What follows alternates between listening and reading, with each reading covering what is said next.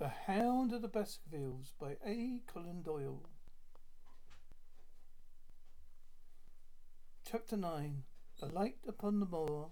Second report of Dr. Watson.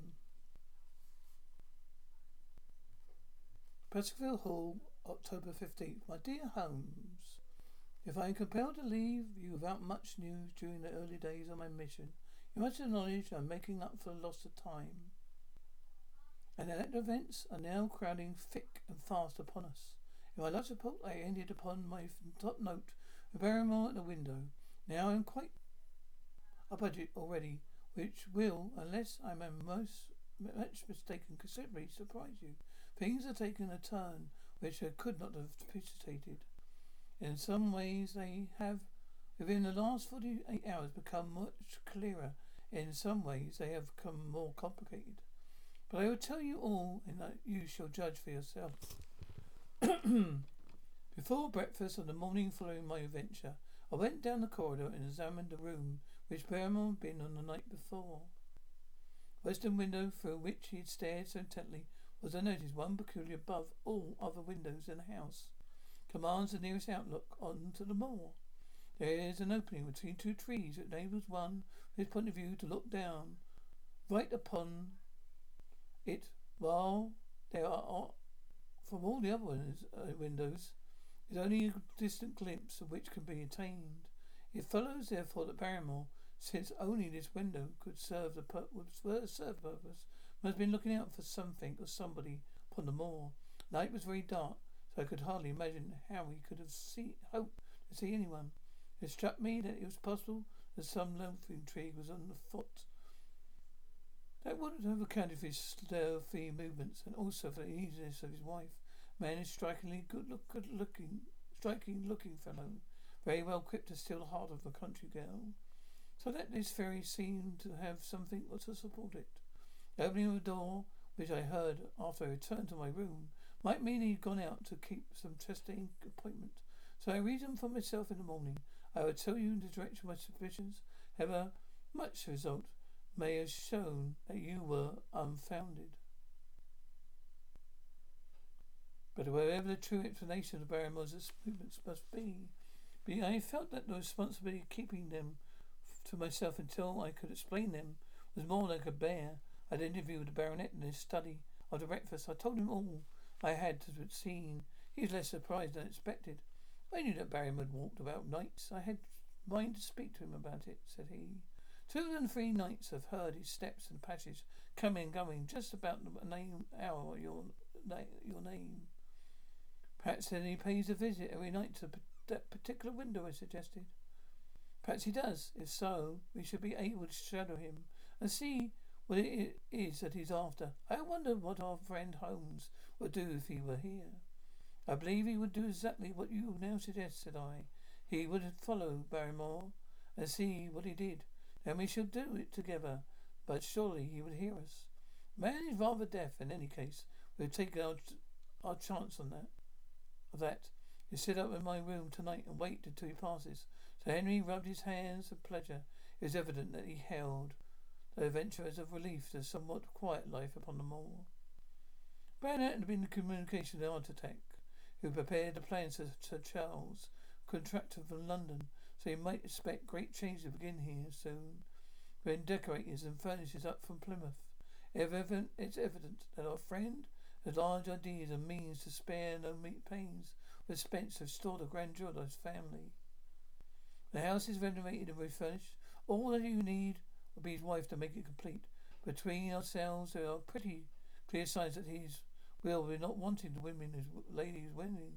I have seldom seen a man being more infatuated than a woman than he is with our beautiful neighbour, Miss Stapleton. And yet the course of true love does not quite run as smoothly as one would under circumstances expect. Today, example's surface was broken by a very unexpected ripple, which caused our friend considerable perplexity and annoyance. Of conversation which I have quoted about Barrymore, Sir Henry put on his hat, prepared to go out. As a matter of course, I did the same. What are you coming, Watson? He asked, looking at me in a curious way. It depends on whether you're going on the moor, said I. Yes, I am. Well, you know what my instructions are. I'm sorry to intrude, but you heard how earnestly Holmes insisted. Should not leave you, especially that you should not go alone upon the moor. So Henry put his hand upon my shoulder, pleasant smile. My dear fellow, said he, Holmes, with all his wisdom, did not foresee some things which would have happened since. I've been on the moor, you understand me? I saw you are the last man in the world who had wished to be a spoil sport. I must go out alone. He put me in a most awkward position. I was at a loss what to say or what to do. If I had made up my mind, he picked up his cane and was gone. When I came to think the matter over, my conscience reproached me bitterly for having any pretext allowed him to go out on my sight. I imagined what my feelings would be if I had to return to you to confess that some misfortune occurred through my discarded your structures. Sure, you, my cheeks flushed at the very thought. I might not even be late, too late to overtake him. So I set off at once in direction of Merripit House. I hurried along the road at the top of my speed without seeing anything of Sir Henry until came a point where the moor path branches off. There, fearing that perhaps I had come the wrong direction after all, I mounted a hill which I could command a view, the same hill which cut into dark quarry. Thence I saw him at once. He was on the moor path about a quarter of a mile off. A lady was on his side, who could only be Miss Stapleton. It clear there was already an understanding between them. They had met by appointment. They were walking slowly along in a deep conversation. I saw her making quick little movements of her hands as if she were earnest in what she was saying, while he listened intently. Once or twice shook his head in strong dissent. I stood among the rocks watching them, very much puzzled as what I should do next. I follow them and break their intimate conversation, seemed an outrage. Yet my clear duty was never for an instant let him out of my sight. To act as spy upon a friend was a hateful task. I could not see no better course to observe him from the hill, and I cleared my conscience by confessing to him afterwards I had done. It's true, if I have any sudden danger, a friend was too far away to be of use. I am sure that you agree with me. The position was very difficult. There was nothing more that I could do. Our friend Sir Henry and the lady halted on the path and was standing deeply absorbed in the conversation. When I suddenly aware that I was not the only witness to their interview. A wisp of green floating in the air caught my eye. Another glance showed me it was carried by a stick by a man who was moving along the broken ground, who stapled him with his butterfly net. He was very much closer to the pair than I was. He appeared to be moving in their direction. In this instant, Sir Henry suddenly drew Miss Stapleton to his side. His arm was round her, but it seemed to me she was straying away from him with her face averted. He stooped his head to hers. She raised one hand as if in protest. Next moment, I saw them spring apart and turn hurriedly around. Stapleton was the cause of the interruption. He was running wildly towards them, his sword net dangling behind him. He gestured that almost danced with excitement in front of lovers. But what the scene meant I could not imagine. But it seemed to me that Stapleton was abusing Henry after his explanations, which became more angry. As the others refused to set them, lady stood by in haughty silence. Finally Stapleton turned upon his heel and beckoned preliminary way to his sister, whom after a resolute glance to Henry walked off by the side of her brother. Nature's angry gestures showed that the lady was included displeasure. Baronet stood for a minute, looking after them. Then he walked slowly back the way he had come, his head hanging, a very picture of dejection. What all this meant I could not imagine, but I was deeply ashamed of having witnessed so imprudent a scene without my friend's knowledge. I ran back down the hill, therefore, and met the baronet at the bottom. His face was flushed with anger. His brows were wrinkled, like one who was at his wit's end and what to do. "Oh, hello, Watson. What have you dropped from?" said he.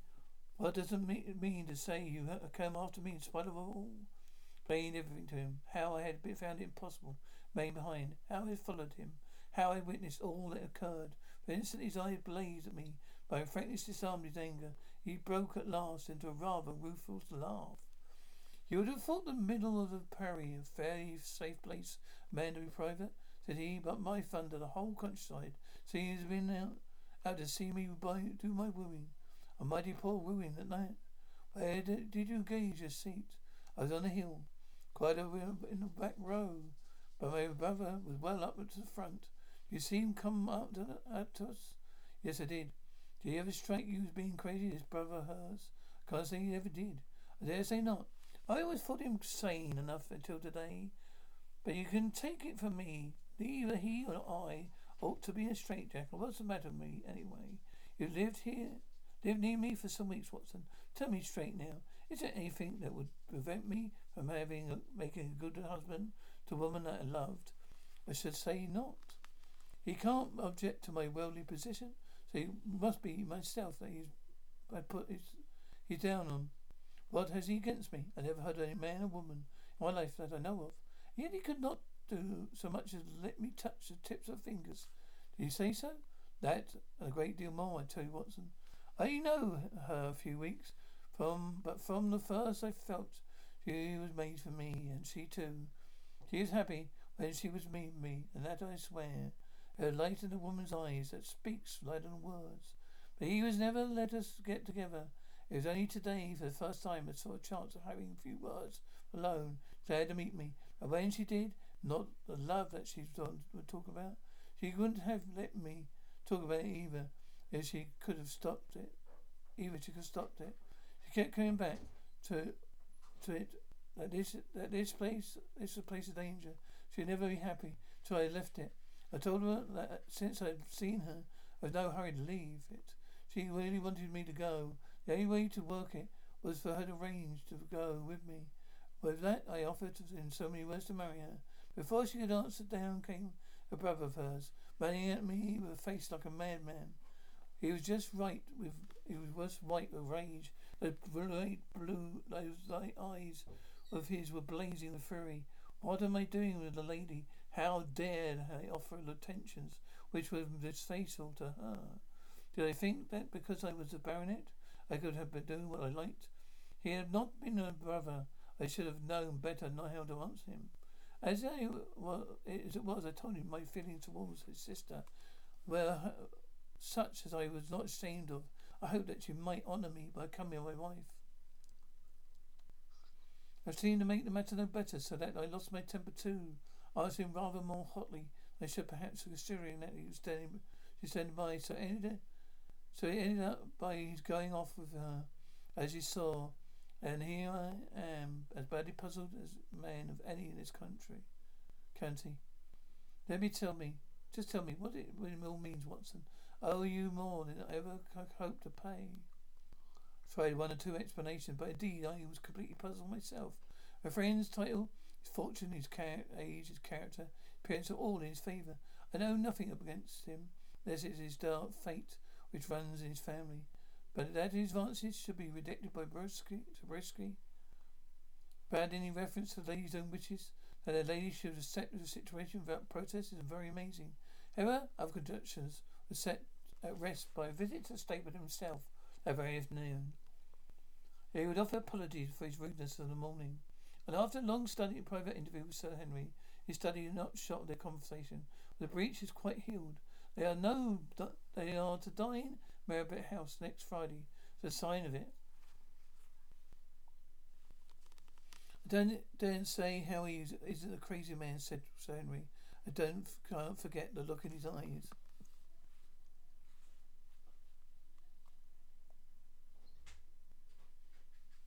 He ran at me this morning.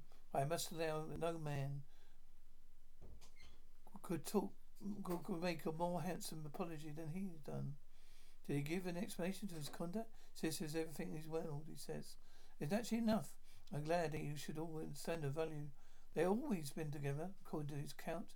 He's been a very lonely man, with only her as a companion. So the thought of losing her was really terrible to him. He had not understood, he said, of becoming attached to her.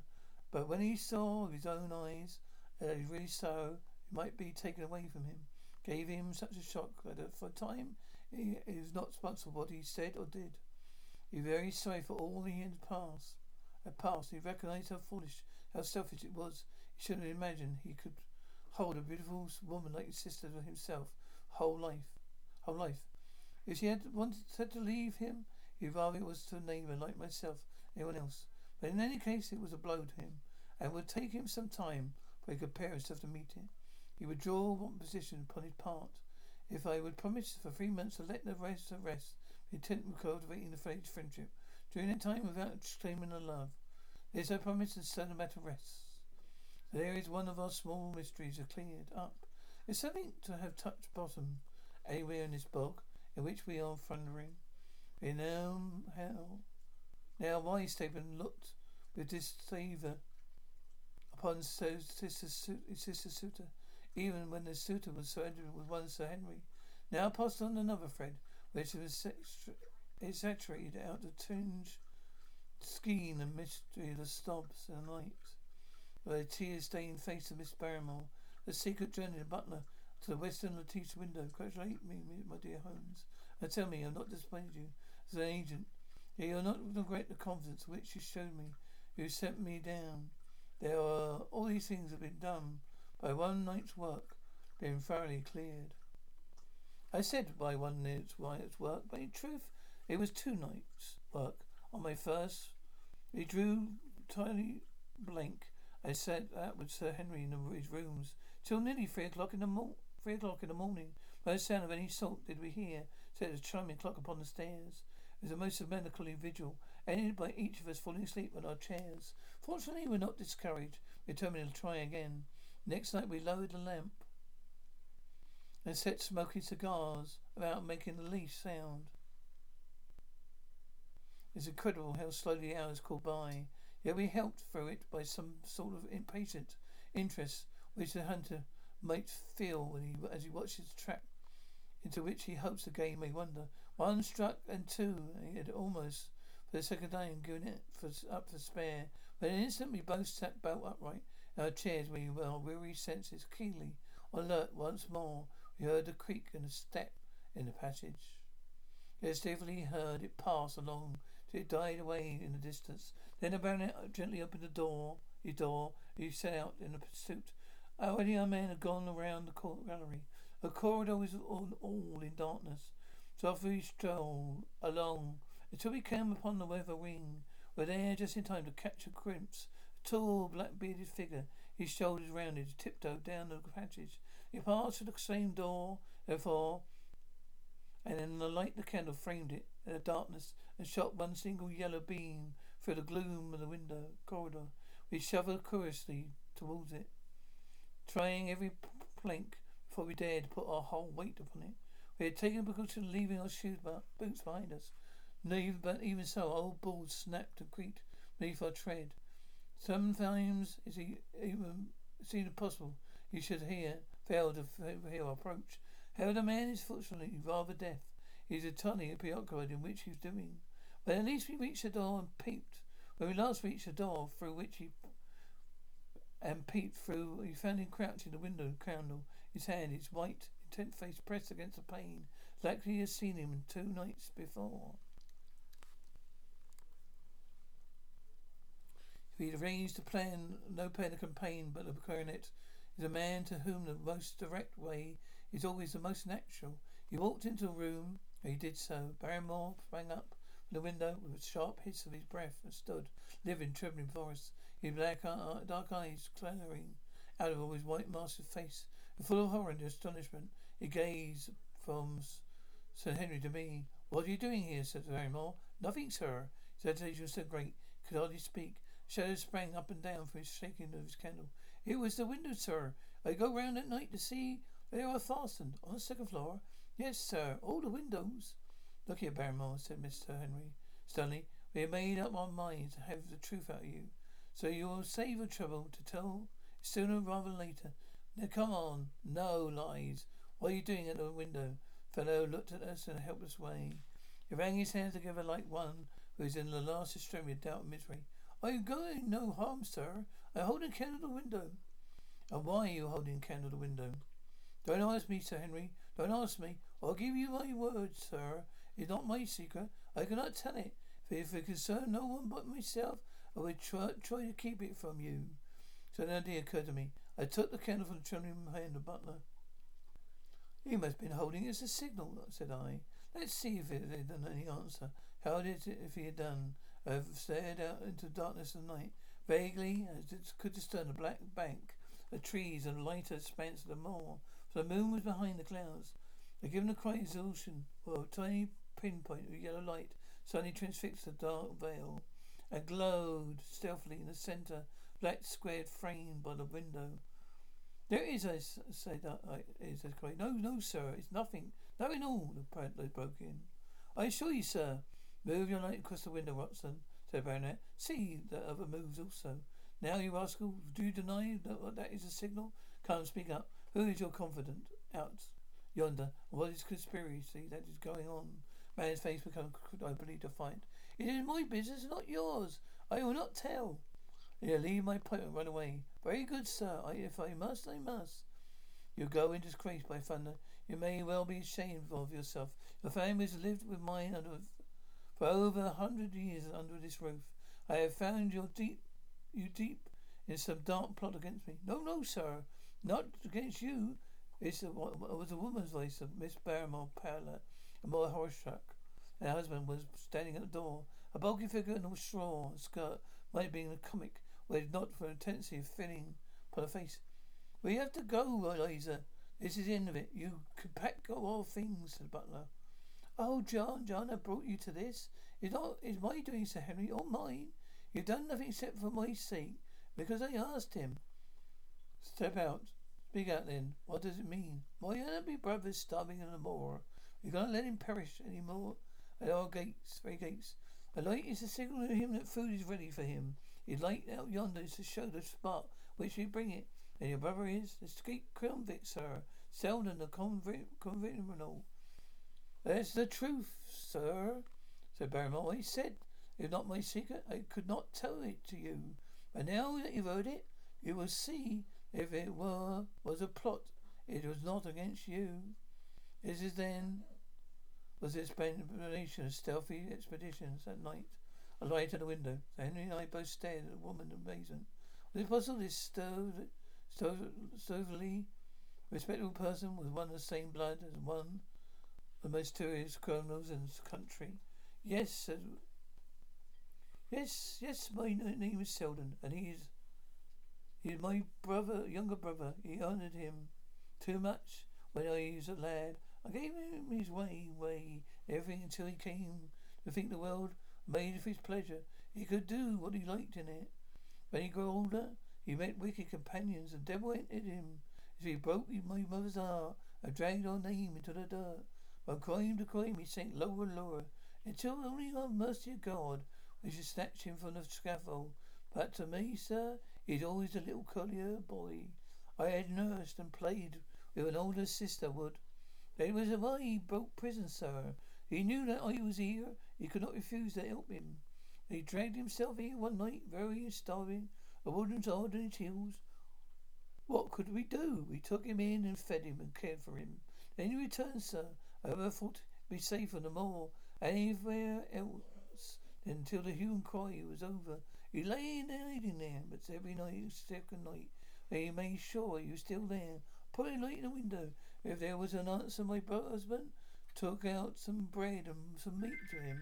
Every day we hoped it was gone. But long as he was there, we could not desert him. His whole truth is I am an honest Christian woman.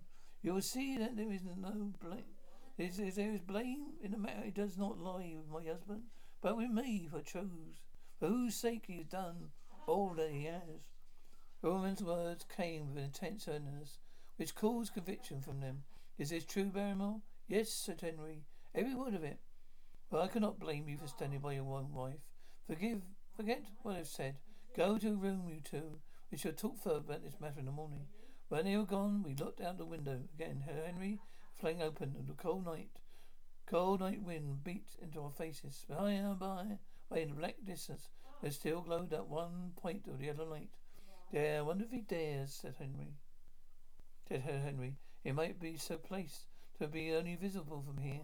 Very likely. But how far do you think it is? Out by the cliff top, I think. Not more than a mile or two off, hardly that. However, it can't be far if Barrymore had to carry out the food to it. He's waiting, this villain, beside the candle by thunder. Watson, I'm going to take out that man. The second thought that crossed my mind was not if Barrymore had taken us into their confidence. The secret had been forced from them. A man was danger of community and unrancorated scandal, for whom there was neither pity nor excuse. We were only doing our duty and taking this chance of putting him in where he could not do no harm. With brutal and violent nature, others would have to pay the price we held our hands. A night, for example, their neighbours, the statements might be attacked by him. It might have been the thought of this which made Henry so keen upon the adventure. Oh, come, said I. And get your revolver and put on your boots. The sooner we start, the better. The fellow may have put his light and be off. In 5 minutes we were outside the door. Starting upon another expedition, we hurried through the dark shrubbery, the dull moaning of the autumn wind, the rustle of the falling leaves, and the night air was heavy, the smell of damp and decay. Now and again the moor peeped out for an instant. The clouds were driving over the face of the sky. As we came upon the moor, a thin rain began to fall. A light still burned steadily in front. Are you armed? I asked. I have a hunting crop. He was closing him rapidly. He said he's be a desperate fellow. We should take him by surprise, have him. Our mercy probably consists. I say, Watson, said the baronet. What would Watson Holmes say to this? How about that hour of darkness in which the power of evil is exhausted? With answer to his words, there rose suddenly out of the vast gloom of the moor a strange cry, which I had already heard upon the boulders. Great gibbering mare came from the wind, from the silence to the right, a long, dull mutter, then a rising howl and a sad moan, which it died away. Again and again it sounded, the whole air throbbing with its strident, wild and menacing. Barnett caught my sleeve, his face grew white through the darkness. My God, what's that, Watson? I don't know, it's a sound they have on the moor. I've heard it once before. It died away, and an absolute sight closed in upon us. We stood straining our ears, but nothing came. Watson, said the baronet, it was the cry of a hound. My blood ran cold in my veins. There was a break in his voice, which told of sudden horror which had seized him. What did they call this sound? He asked. Who? The folk on the countryside. Oh, they're ignorant people. Why should they mind what they call it? Tell me, Watson. What did they say of it? I hesitated, but could not escape the question. They say it's a cry of the Hound of Baskervilles. He groaned and silent for a few moments. And it was, he said at last. It seemed to come from miles away. Over yonder, I think. It's hard to say whence it came. It rose and fell to wind. Isn't that the direction of the great Grempton Moor? Yes, it is. Wherever it's up there. Come now, Watson. Don't you think yourself that it was the cry of a hound? I am not a child. You need not fear or speak the truth. Stapleton was with me when I heard it at last. He said it might be calling of a strange bird. No, it's a hound, my God. Can there be some truth in all those stories? Possible that I'm really in danger of some sort of darker cause? You don't believe it, do you, Watson? No. And yet it's one thing to laugh about in London, yet another to stand here in the darkness of the moor and hear such a cry as that. And my uncle, there was a footprint to the hound beside him. He lay, and all these fits together. Don't think I'm a coward, Watson. That very sound seemed to freeze my blurry blood. Feel my cold hand. It was cold as a block of marble. You'll be all right tomorrow. I don't think I'll get that cry out of my head. What do you advise we do now? Well, we turn back. Now by thunder we'll come out to get our man. We'll do it. We're after a convict and a hellhound, as likely as not after us. Come on, we'll see it through. If the fiends of the pit are loose upon the moor. We stumbled slowly along in the darkness, with the black loom and the craggy hills around us, the second and a yellow speck of light burning steadily in front. There is nothing susceptible to the distance of light upon a pitch black night, and sometimes the glimmers seem to be far away horizon, and sometimes it might have been within a few yards of us, but at last we could see whence it came. Then we knew that we were indeed very close. A glowing candle was stuck in the crevice of the rocks that flanked it on its very side, each side of it, to keep the wind from it, also to prevent it from being visible save the direction of Baskerville Hall. A boulder of granite concealed the approach and crouching behind it. We gaze over a single light. Strange to see this single candle burning there in the middle of the moor. There's no sign of life near it. Just one straight yellow flame. A gleam of rock on either side of it. What shall we do now? Whispered Sir Henry. Wait here.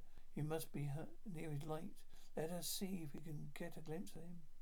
Words were hardly out of my mouth when we both saw him. Over the rocks and crevice, which candle burned. There thrust out of evil yellow face, a terrible animal face, all smeared and scored with vile passions foul with mire, with bristling beard and hung with matted hair.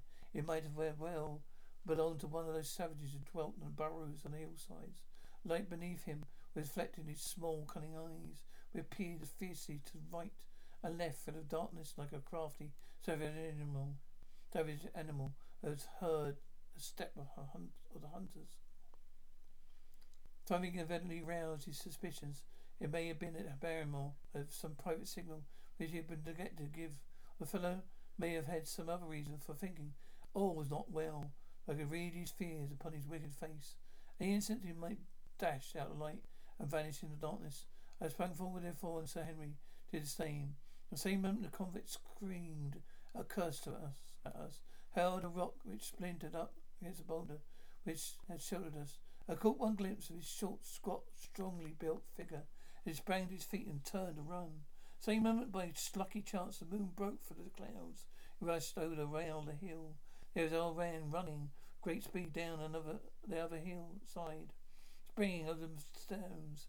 This way, the activity of mountain goat.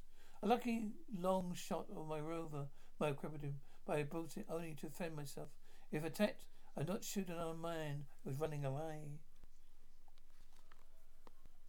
We were both swift runners in fairly good training. We soon found he had no chance of overtaking him. He saw him for a long time in the moonlight, till he only a small step. Moving swiftly among the boulders upon the side of a distant hill, we ran around until we were completely blown. The space between us grew even wilder.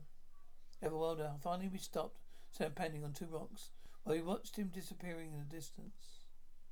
It was at this moment that occurred a most strange and unexpected thing. We had risen from a rock. We were turning to go home, having abandoned a hopeless case. The moon was low upon the right. A jagged pinnacle of granite stood up against a low carve of a silver disc. An outline as black as an image statue. On that shining background I saw a figure of a man upon the floor. Do not think it was a delusion, Rams. I assure you that I've never seen in my life anything more clearly. As far as I could judge, the figure was that of a tall, thin man. He stood with his legs separated, his arms folded, his head bowed, as he was brooding over that enormous wilderness of peat and granite which lay before him. He might have been the very spirit of that terrible place. It was not the convict. This man was far from the place where the latter disappeared. Besides, a much taller man, with a cry of surprise, I pointed him out to the baronet.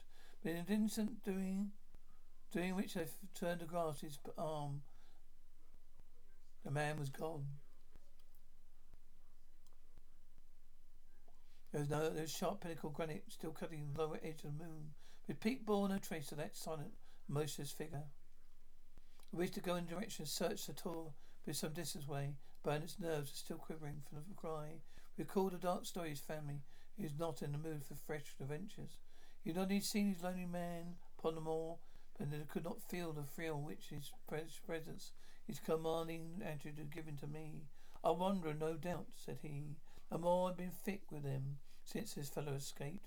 Well, perhaps his explanation may be the right one, but I should have liked to have further proof of it. Today we mean to communicate to Princetown people, but they should look for their missing man. Its handy lines. We have not actually had the triumph of taking him, triumph of bringing back to as our own prisoner. Such adventures as last night, you must acknowledge, my dear Holmes, that I have done very well in the matter of the report, which, of what I tell you, no doubt quite irrelevant. I shall feel it best I should let you have all the facts, leave you to select for yourself those which will be of most service to you, and helping you your conclusions. we're certainly making some progress. So far as the Barrymores go, we have found a motive for their actions. They have cleared up the situation very much. But more with its secret mysteries and its strange inhabitants remains as scribbles ever. Perhaps in my next I may be able to throw some light upon this also. Best of all would it be if you come down to us. In any case, you will hear from me again, of course, the next few days.